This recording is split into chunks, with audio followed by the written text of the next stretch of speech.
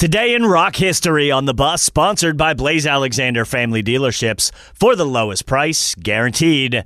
Here's a look at today, September 8th in rock history. I hope you'll understand that I was born a rambling man. Today in 1973, the Allman Brothers started a 5-week run at the top of the U.S. album chart with Brothers and Sisters, featuring the southern rock hits Ramblin' Man and Jessica. It was the group's only #1 LP.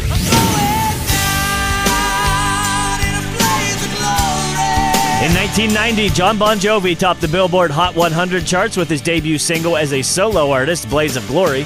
The song was written by the Bon Jovi frontman for the Emilio Estevez-led film Young Guns 2. Black hole sun, won't you come? And in 1994, Chris Cornell accepted the Best Metal Hard Rock Video Award at the MTV Video Music Awards.